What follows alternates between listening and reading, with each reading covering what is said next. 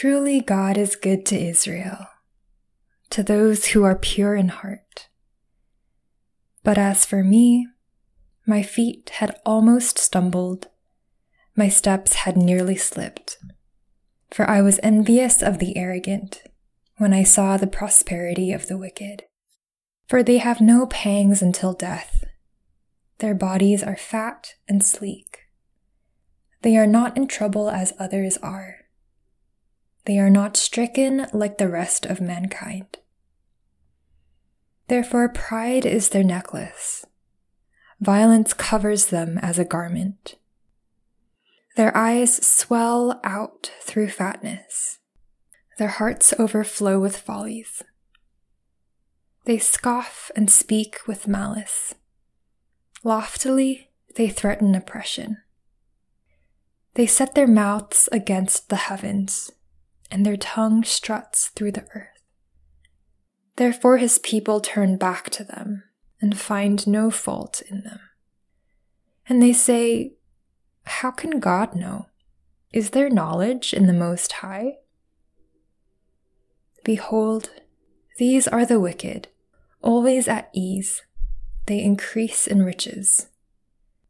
All in vain have I kept my heart clean and washed my hands in innocence. For all the day long I have been stricken and rebuked every morning. If I had said, "I will speak thus," I would have betrayed the generation of your children.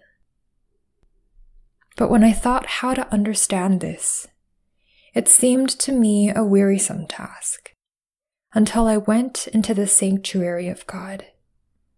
Then I discerned their end. Truly, you set them in slippery places.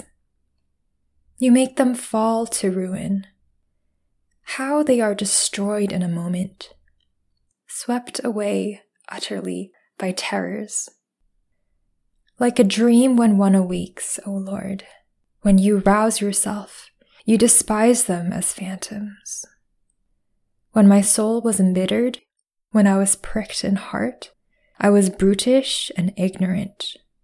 I was like a beast toward you. Nevertheless, I am continually with you. You hold my right hand. You guide me with your counsel, and afterward you will receive me to glory. Whom have I in heaven but you? And there is nothing on earth that I desire besides you. My flesh and my heart may fail, but God is the strength of my heart and my portion forever.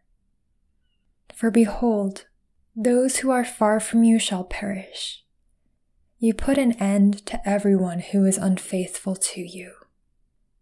But for me, it is good to be near God. I have made the Lord God my refuge, that I may tell of all your works, the nearness of you by loud harp.